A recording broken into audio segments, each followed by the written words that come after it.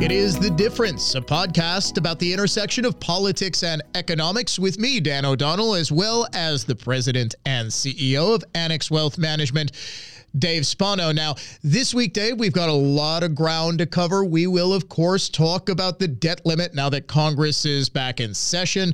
We've got the latest inflation gauge was actually pretty good, but it seems as the Federal Reserve is trying to bend over the past year, trying to get a handle on inflation by raising interest rates. It really is causing a huge slowdown in consumer spending. But first, a story that really does get to the intersection of media, politics, economics, law, all of it. It's the Dominion lawsuit against Fox News. The trial was scheduled to begin this week. Of course, it has been delayed, as I thought for many, many months now. There would be some sort of settlement in the works. For those who are unfamiliar, though, let's go all the way back to 2020. Dominion Voting Systems was the subject of a number of conspiracy theories.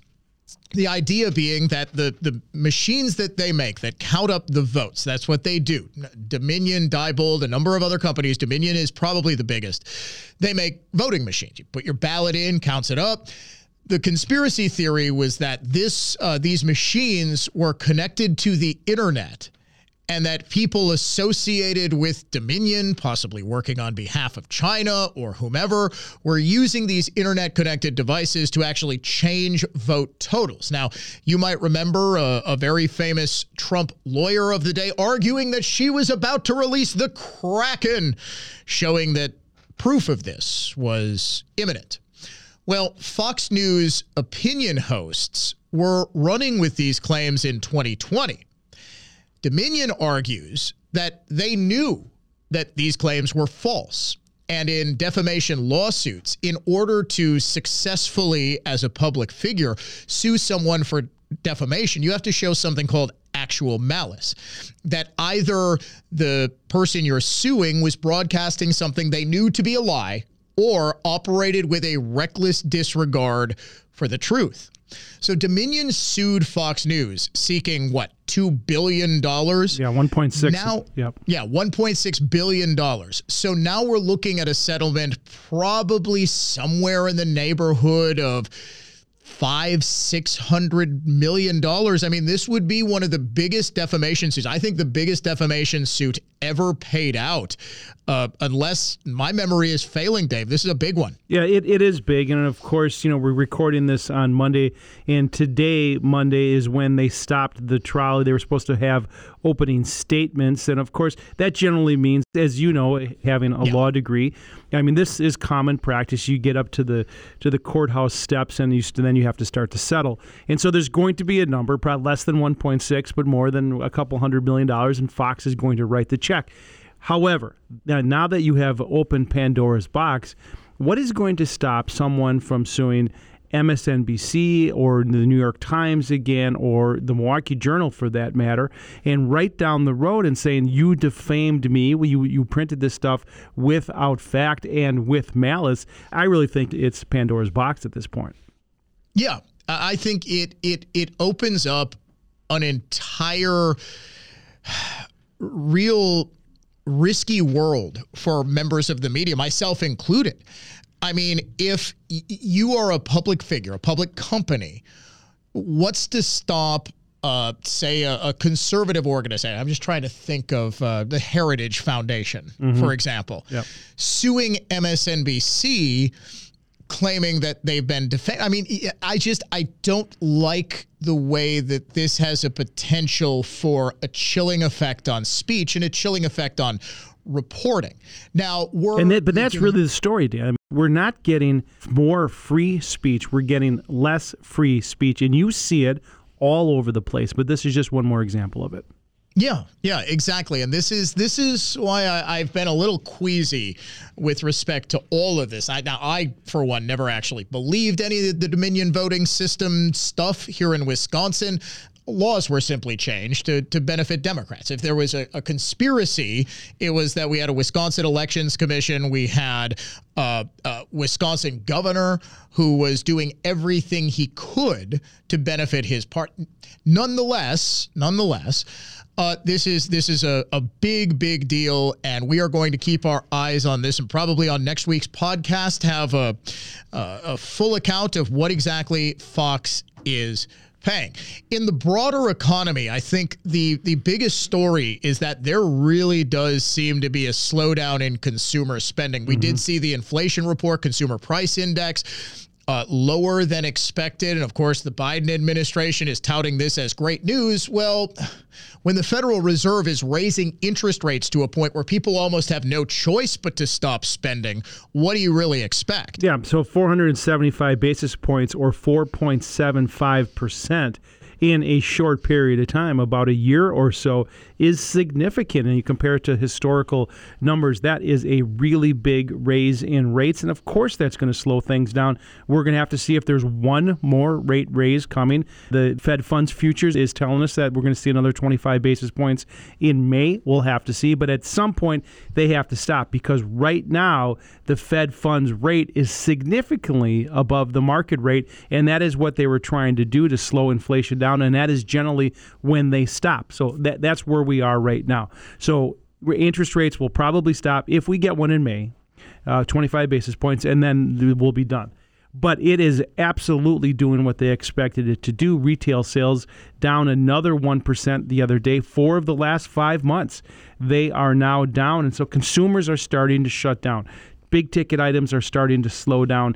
And so we're going to start to see that in the economy. So that's the reason why I've been using this weather analogy of we might be in the eye of the storm. So we really haven't seen the lagging effect of all these rate raises, which we will likely see at the back half of this year at the same time that the debt debate will be roaring on. So a lot of things are going to have a confluence of events as we head into the last half of this year. Yeah, Congress is back to work, and already House Speaker Kevin McCarthy is saying, look, we are done with this idea of clean debt limit raises. In other words, where you're just not allowed to negotiate the raising of America's debt limit in terms of getting some cutbacks in unnecessary spending in addition to it. Right. Personally, the man is absolutely right. When did it become this law that, okay, you've got to negotiate, Yep. but you can't get anything in return? Yeah, and they keep saying, well, not now, right? As you know, Dan, there's two sides of this. I didn't mean to cut you off, but there's two sides of this conversation that no one's talking about, right? So there's the revenue side and the expense side. And if the expenses exceed the revenue, that's how you get a deficit. And that is what's been happening over and over. And that difference gets thrown on top of the debt. That's how we get a debt. $32 trillion debt, and no one wants to talk about that. When it was at 1%, when the long-term interest rates were at 1%, it was less onerous. But now that you're at 4 and 5%, that interest on that $32 trillion is outrageous. And so it is going to squeeze out a lot of things out of this budget. So you go back to the revenue side. Right now they're getting, just call the economy, $30 trillion, give or take. 20% of that is what they're getting in revenue right now. That is significant. Historically, that is a very high number. But they're still spending 23.5% on their way to 24 or 25%. The gap is widening, despite the fact that the revenues are coming in. And that's the reason why not have a conversation? And of course, both sides are not even in the room together. That said, do you really expect the United States of America to default on any of its loan obligations? No, but that's not the point. And we've seen this. We've seen Netanyahu, right, the prime minister of Israel, has all of this dysfunction going on over there.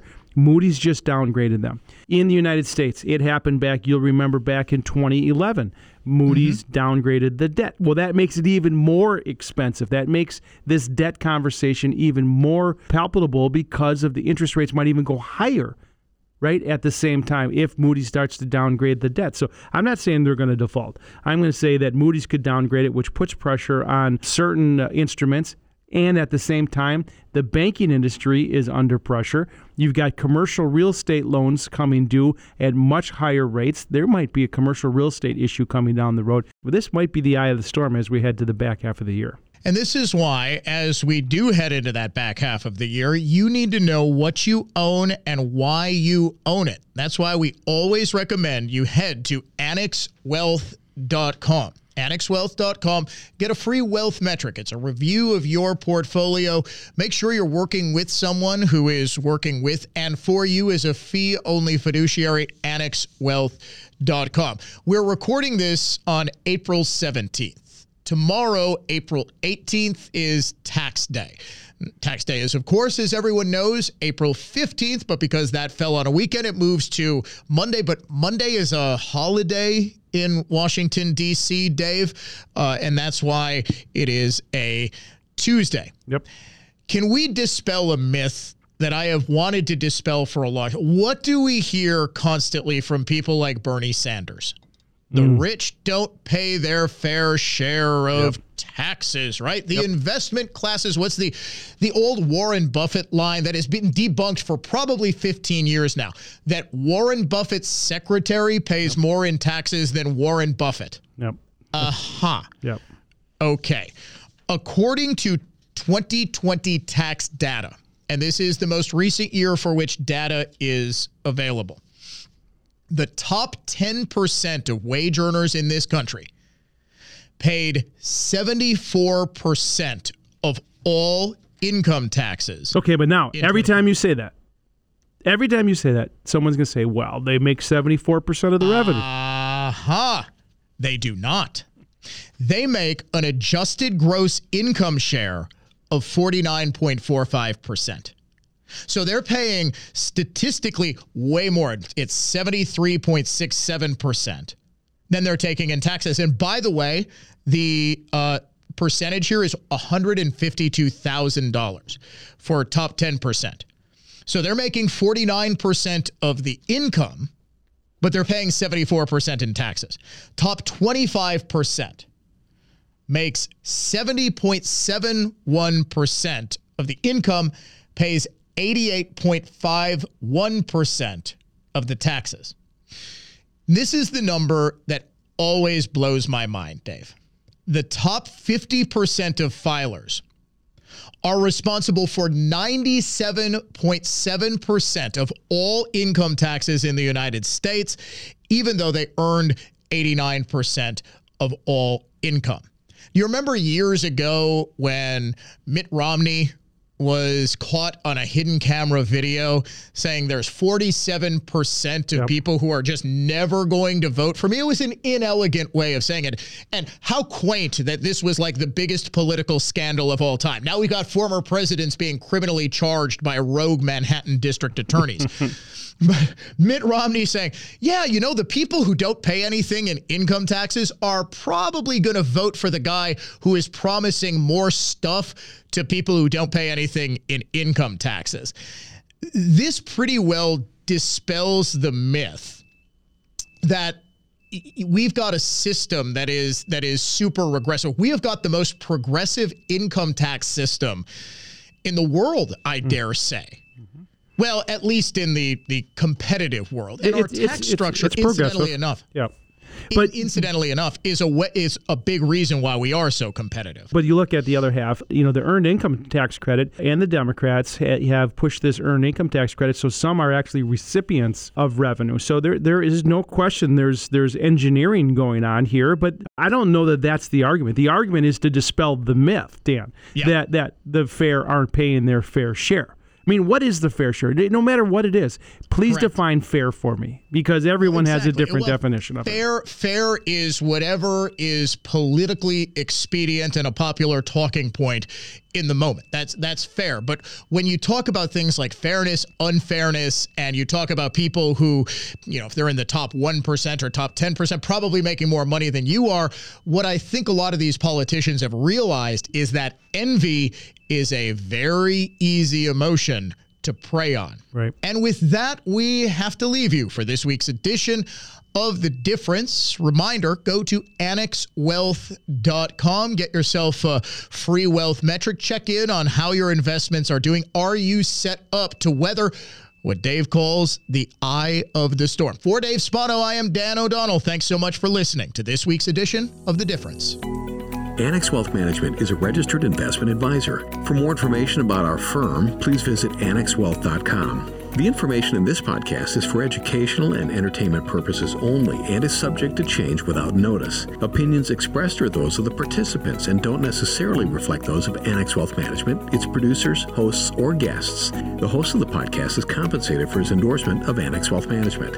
Information presented should not be construed as tax, legal, or investment advice, or a recommendation or solicitation for the sale of any product or strategy. Listeners are encouraged to seek advice from qualified professionals to determine whether any information presented may be suitable for their specific situation. Investments involve risks. Neither Annex Wealth Management nor its podcast participants shall be liable for losses resulting from decisions based on information or viewpoints presented on this podcast.